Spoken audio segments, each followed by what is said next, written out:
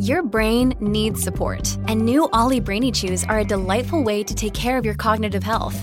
Made with scientifically backed ingredients like Thai ginger, L-theanine, and caffeine, Brainy Chews support healthy brain function and help you find your focus, stay chill, or get energized. Be kind to your mind and get these nootropic chews at ollie.com. That's OLLY.com. These statements have not been evaluated by the Food and Drug Administration. This product is not intended to diagnose, treat, cure, or prevent any disease.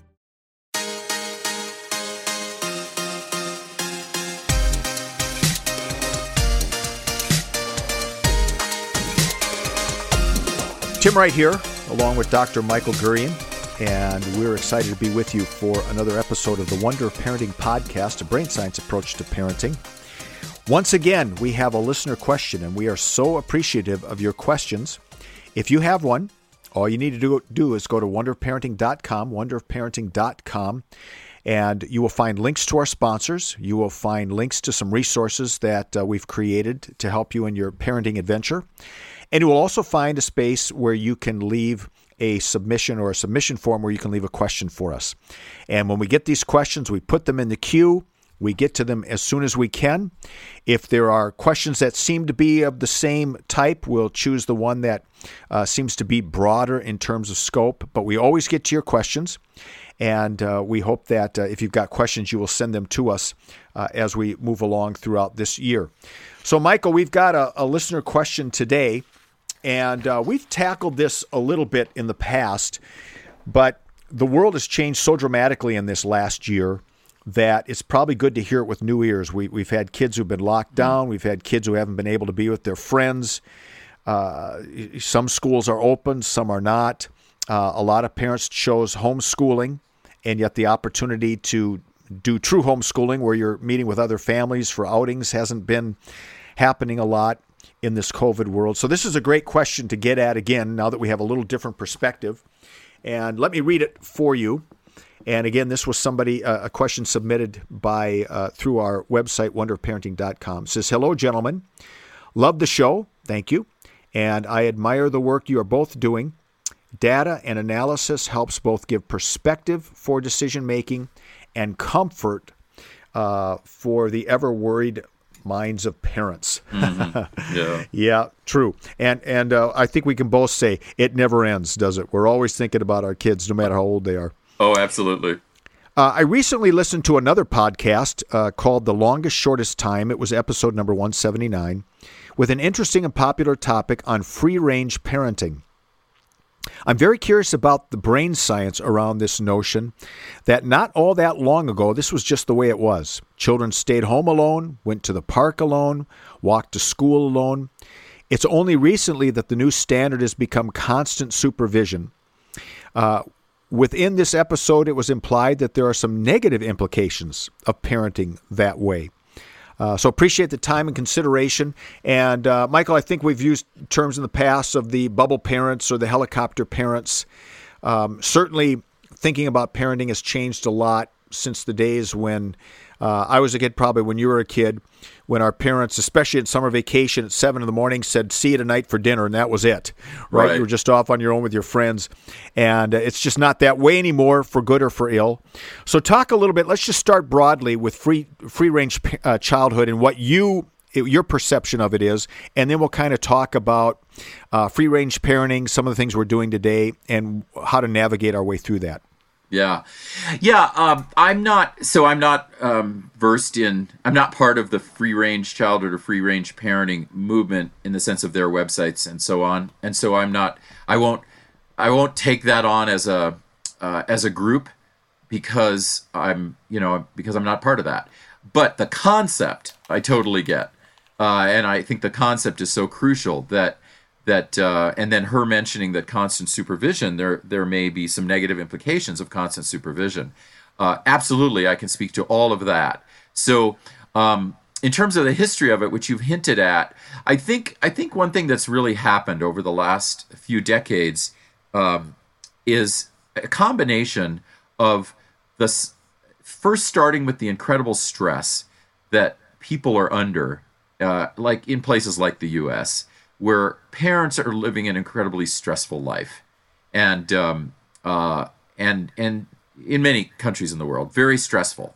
So parents are under a lot of stress, and then we have a kind of media, social media that is constantly alerting us of all the bad things that can happen to our children, and they are bad. Sexual abuse, stranger danger, these are bad things, and we're alerted to those all the time. So that adds just to the baseline of stress that we're under as parents. And so we're sort of primed as parents to turn away from free range or more natural parenting. I would call it natural parenting, where kids roam free.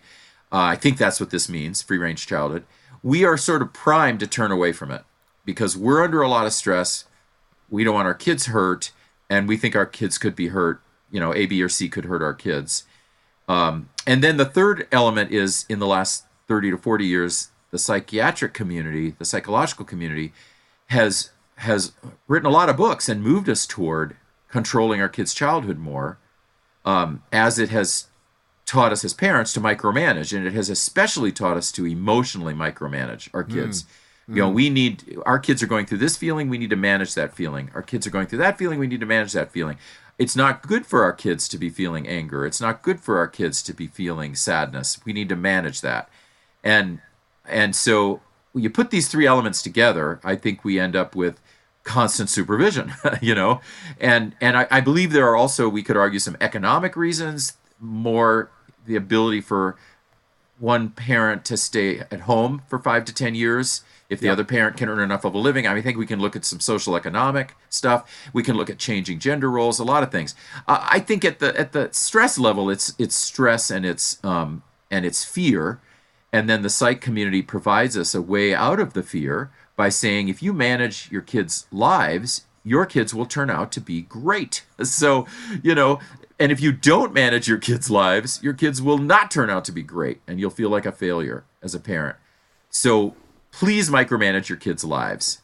Now, of course, as you know, I'm more into natural parenting. I'm a nature-based thinker, right? All my books are nature-based theory, so more natural, and I'm using more brain science. From the brain science side of this, that whole helicopter parent thing, the whole lawnmower parent, bubble parent, all that doesn't make sense. And it doesn't actually, at a data level, lead to the gains that people want. What it actually does is create immature adults, non-resilient adults. If we're constantly intervening and micromanaging their emotions, they simply do not learn how to do it themselves. Our attachment with them is messed up. A lot of them end up without fathers. About a third, 35%-ish of American kids end up without fathers, so they're not getting that kind of help because we don't like the way the father approaches them, or there's all these things that go on that show that we think that managing them is going to work, but micromanaging them does not work. And we have 35-year-olds who, can't stay married, can't raise their kids, just are not mature enough, not resilient enough, can't hold jobs, not resilient enough. So I think that the downside of all of this constant supervision, the downside is now the proof is in the pudding of a lack of resilience and immaturity. It doesn't mean, that we want to put our children into a situation where they could be abused or something. No one means that. But we do need to rethink, and I'm glad that there's a movement now to rethink the micromanaging. And the level at which I ask people to rethink about it is, are you trying to micromanage your child's emotions? Because that is what people... There was a little... Are we still together? There was a sound. Okay, There was a sound. That's a way in, I think, for parents. Not just are you trying to micromanage their behavior, but are you actually trying to micromanage what they feel? If you're doing that, then wow, then you are, I'm sure, not allowing them to roam, to be natural, to go take risks, which really their brains want. We want them to go take risks. You're probably then not allowing their peers to help them learn how to process their feelings, because you're probably micromanaging them away from certain peers that you don't like the way they emote or the way they behave. And that kind of micromanagement is ultimately, I think, going to lead to some bad things. When you need mealtime inspiration, it's worth shopping Kroger, where you'll find over 30,000 mouth-watering choices that excite your inner foodie. And no matter what tasty choice you make, you'll enjoy our everyday low prices, plus extra ways to save, like digital coupons worth over $600 each week. You can also save up to $1 off per gallon at the pump with fuel points. More savings and more inspiring flavors make shopping Kroger worth it every time. Kroger, fresh for everyone. Fuel restrictions apply. It's time for today's Lucky Land horoscope with Victoria Cash. Life's gotten mundane, so shake up the daily routine and be adventurous with a trip to Lucky Land. You know what they say, your chance to win starts with a spin. So go to LuckyLandSlots.com to play over 100 social casino-style games for free for your chance to redeem some serious prizes. Get lucky today at LuckyLandSlots.com. Available to players in the U.S., excluding Washington and Michigan. No purchase necessary. VGW Group. Void or prohibited by law. 18+. Terms and conditions apply. So I think back, we're both about the same age. Just in my neighborhood when I was a kid, we didn't have any fences up.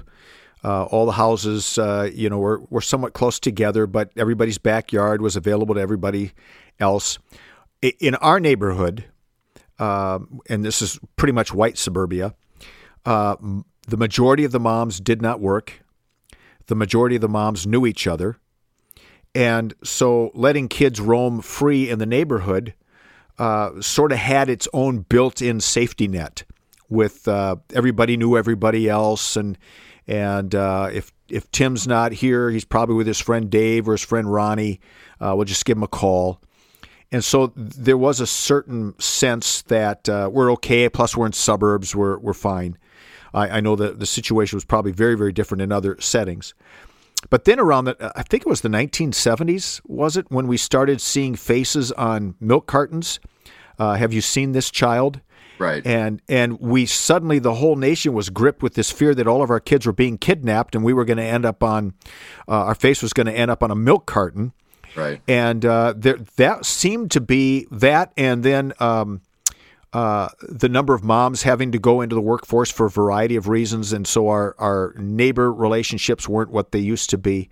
Some of those things, big picture, started this trend toward, sort of pulling in, closing in the ranks. I live in a suburb now where, here in Phoenix, almost every house is walled off to the neighbor. We don't have many neighborhoods where I can walk into the backyard of my neighbor. We're all walled off from each other. We don't know our neighbors like we used to. And again, when you mention all these different things, these are all the things that have sort of built into this sense that our kids are in great danger. And so we have to watch over them all the time. And then if I raise my kids to think they're always in danger, they're going to raise their kids to think they're always in danger. So I'm even at a point as a grandfather, I might hear that my grandson went off for a bike ride by himself, and I'm a little bit, really? He did? By himself? No adult with him? What are you thinking? Right. And we get caught up in that. And so what are some of the things now, recognizing that the world is a different place than it was in the 1960s when you and I grew up, and yet kids are the same, their needs are the same. What are some really practical things we can do to expand our world for our kids, where we know they're still safe, but at the same time, we're not overprotective of them? Right. Yeah, I think you've identified one, like the other side of the coin of what you described. You described the fences and the people not knowing their neighbors. The strategy is to go meet the neighbors and to create a neighborhood plan for allowing kids to be natural and to roam, and trade everyone's phone numbers, and then create a grid of that, and then therefore create the scaffolding like you were talking about, so that now the kids have a 2-block radius where they can go in and out of other people's houses and be relating to this child and doing this bike riding and this stuff. And then 2 hours later, they've moved over to this other place and they're building Legos in that basement, and then that is a practical strategy, and that will require not a huge investment, really. It'll just require spending a weekend getting to know everyone and working out a grid. That's really what it will take. And then it will be working out a system to communicate. And of course, all of that's very easy now. The parents can communicate. They can text each other and say, yeah, Joe Gabrielle is at my house now. Just wanted you to know. Okay, great. So the child can still roam, and the child can still learn naturally outdoors and indoors, in this 2 or 3 block radius. And all it takes is a text, and that can satisfy my fear because I want my child to be safe. Okay, that's satisfied. And it also is good for the development of the child because the child is getting all this other stimulation, and my fear is not being transferred onto the child, and the child is fine. Obviously, if you live even further out, in any outer or rural environments, that's even easier, of course, because in rural environments, people do tend to know each other. And if there's a person who's eccentric or weird or dangerous, you're going to tell your child, you don't go near that. Well, that could happen anywhere. That happened 50 years ago. So you of course will train your child not to go to a place that you think is dangerous, or a neighbor's house. I mean, we had one neighbor that was like right out of To Kill a Mockingbird, or at least the stereotype, which is we thought it was Boo Radley, but he turned out to be okay. But you know what I mean? Where it was like that weird uncle, and everyone said, "Do not go near that house." Okay. Fair enough. But, the other neighbors are fine. And so you develop this scaffolding and this grid, and then they can roam. Inside cities, obviously, it's going to be in apartment buildings, right? Or it's going to be a network where you have a number of apartment buildings on a street.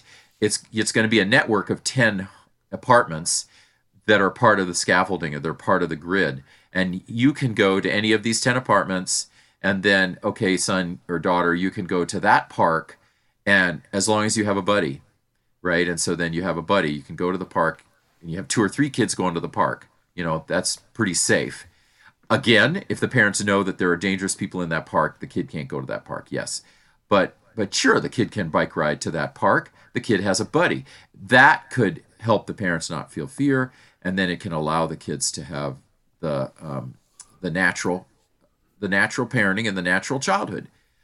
We do have to do those things. I mean, if we say to ourselves, well, that was really interesting, but I'm just going to keep my kid locked up here, there are consequences to that. So we do need to go through the process of meeting these other people and forming, this, I call it the first, second, and third family. These other people become second or third family and allow our kids to roam. It is Ryan here, and I have a question for you. What do you do when you win? Like, are you a fist pumper, a woohooer, a hand clapper, a high fiver? I kind of like the high five, but if you want to hone in on those winning moves, check out Chumba Casino. At ChumbaCasino.com, choose from hundreds of social casino-style games for your chance to redeem serious cash prizes. There are new game releases weekly, plus free daily bonuses. So don't wait. Start having the most fun ever at ChumbaCasino.com. No purchase necessary. VGW Group. Void where prohibited by law. See terms and conditions. 18+. Hello, it is Ryan, and I was on a flight the other day playing one of my favorite social spin slot games on ChumbaCasino.com. I looked over at the person sitting next to me, and you know what they were doing? They were also playing Chumba Casino. Coincidence? I think not. Everybody's loving having fun with it. Chumba Casino is home to hundreds of casino-style games that you can play for free anytime, anywhere, even at 30,000 feet. So sign up now at ChumbaCasino.com to claim your free welcome bonus. That's ChumbaCasino.com and live the Chumba life. No purchase necessary. VGW Group. Void where prohibited by law. See terms and conditions. 18+. My sense is that we as parents intuitively know that this is important, and that the way that we compensated by taking away sort of free range is by over-programming our kids in all kinds of activities. Is that a fair assessment? Oh, yeah. Yeah, we're over multitasking them, which has its own, we've talked about that, it has its own negative effects on the brain. Having them in 5, 7 activities, it's much better to have them roam naturally and let them learn everything that they will learn through play and through learning and relationship. That's better than over-programming. The over-programming has a lot of disadvantages. Some programming is important. They should be in at least one physical, like a sport or karate or something. They should be in one educational, which is going to be school and then homework, and then maybe something connected to that. And they should be in one social emotional, some kind of group that's giving them access to others, like 4-H comes to my mind, but I don't know, chess club, it could be anything, where they're in some other environment where they're getting some social emotional contact. They should be in it, those 3. That's good for their brains. But beyond that, they can certainly be in another one, but beyond that, we got to watch out for over-programming them. It's much better for them to be, for our baseline, and I have this in both Saving Our Sons and Minds of Girls, and I have all the brain research behind this for folks. Saving Our Sons, Minds of Girls. It's better to have natural parenting with these specific activities than to cut out natural parenting or natural childhood and put them in 7 or 8 activities. Much more disadvantage to the brain in that. Michael, before I get to my last question, I do want us to take a moment to say thanks to our sponsors. And we wouldn't be here unless it was for our listeners and for our sponsors. So we've got our good friends up at the center, Place of Hope, Dr. Greg Jantz, and they do extraordinary work on all kinds of issues that have to do with our mental, emotional, and spiritual health. And if you are interested in that, it's the Center Place of Hope. You can learn more about them at wonderofparenting.com. The link is there. And then we've also got the Forge School. And Michael, tell us about that. Yeah, the Forge School in Benton, Tennessee, school residential treatment for boys 14 to 17, state of the art. I've been there. I've helped them co-develop some of the clinical and educational programming. It's a wonderful place for boys. If you know of a boy who's having mental, emotional, even educational issues in school, look at the Forge School and the whole Kalo Embark group. They have a number of schools, and you can go to wonderofparenting.com, and then you'll see right there, and you can click to the Forge School. So my final question on free-range parenting has to do with screens. Now, I don't know a lot about the free-range movement, but I do know that a lot of their emphasis is getting kids outside back into nature. And I think part of what screens do, and we've talked a lot about this, but part of what screens do is they do give us a sense that we're at least able to control the safety of our kids because they're in the room with us, whatever, but screens pose their own challenges. So talk just briefly again about screens and then how important it is for the brain to get out in nature. Yeah, you're right. 2 sides of one coin. We would prefer the brain to be out in nature. We would prefer the brain also to be with others, in the same room. In other words, so they're having a sensorial experience of the other. And so put those 2 things together, we're going to prefer for our child's development that the child is a natural roamer and also that the child is having natural intimate relationships with others, attachment with others. The screen, the screen is okay in the minds of boys, in the minds of girls, and in Saving Our Sons, my most recent books. I have a lot on screen time, and I won't repeat that here. You can get a lot there developmentally. For different ages, screens are better. For other ages, they're worse. In terms of this conversation here, we want to remember that they're doing a few things we have to pay attention to. One, they're giving us the illusion that our child is relating to others because screens can be interactive. Social media seems interactive. Texting others seems interactive. It is interactive. Interactive video games are interactive. So we think, our child is interacting. The child is having relationships. But even there, it's inferior relationality to being out in nature and to being in the world with others. Now, during a COVID time, it's all we have, for a few months. Okay, so that's all we have to relate is we're doing it through screens. But once COVID is over, we need to get these kids back outdoors, and we need to get them back into relationships in which people are proximal to them so that these brains are interacting sensorially and away from screen. And then, of course, screen time itself is its own danger anyway, whereas 6 hours of screen time a day is dangerous for these developing brains. So a lot of reasons that we would not want to substitute screen time for natural parenting, natural childhood, and for natural relationships. We both both of our religious traditions share this common creation story that the Creator created human beings out of the land, and it's a pertinent story, whether we believe the story or not. But it's a pertinent example of how important it is for us to be in nature. We were created for nature. We came out of nature. And it's so important for our brains to be interacting outside in nature, hearing the sounds of nature, breathing in the air, running around, using our bodies. And that's kind of what we were created for. We were never created to sit in front of screens all day long and that for that to be a substitute for relationships. Yeah. Yeah, and that's a really nice connection you're making, because the brain is a natural organism. You're right. It comes out of nature. It doesn't it's not AI yet. It comes out of nature. It's not a robot. It comes out of nature. So we need it to be in nature, and that's especially important for kids. For adults, we may have a job, like I have a job where I spend probably 10 hours a day in front of a screen, and I have to have rituals to take walks, to get back out in nature. I have to, I have to look away from the screen. But I'm an adult now, right? My brain is formed, and this is what I'm doing. I'm putting it in front of a screen because that's my job.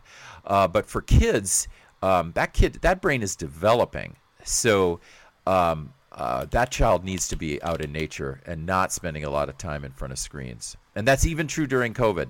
I mean, if your child has to do 4 hours a day in front of a screen, then he has to, or she has to, because of COVID now. But that would mean, if you have a 10-year-old, that would mean then very little or no other screen time for a 10-year-old. That 4 hours is enough. The rest of the time should be out roaming and playing, and where it's safe, obviously, and allowed, and doing other things, building things, chemistry sets, other stuff that's not screen. Right. Well, this is so important, and thank you to our listener for sending in that question. We hope it was been helpful. And Michael, as always, thank you very, very much. Oh, thank you, Tim. And thank you all for listening to the Wonder of Parenting podcast. Please check out our website, wonderofparenting.com, and our Facebook group. Just search Wonder of Parenting and hit the link, and we will get you in, and you can participate with that Wonder of Parenting community. Have a great week. It's time for today's Lucky Land horoscope with Victoria Cash. Life's gotten mundane, so shake up the daily routine and be adventurous with a trip to Lucky Land. You know what they say. Your chance to win starts with a spin. So go to LuckyLandSlots.com to play over 100 social casino-style games for free for your chance to redeem some serious prizes. Get lucky today at LuckyLandSlots.com. Available to players in the U.S., excluding Washington and Michigan. No purchase necessary. VGW Group. Void where prohibited by law. 18+. Terms and conditions apply.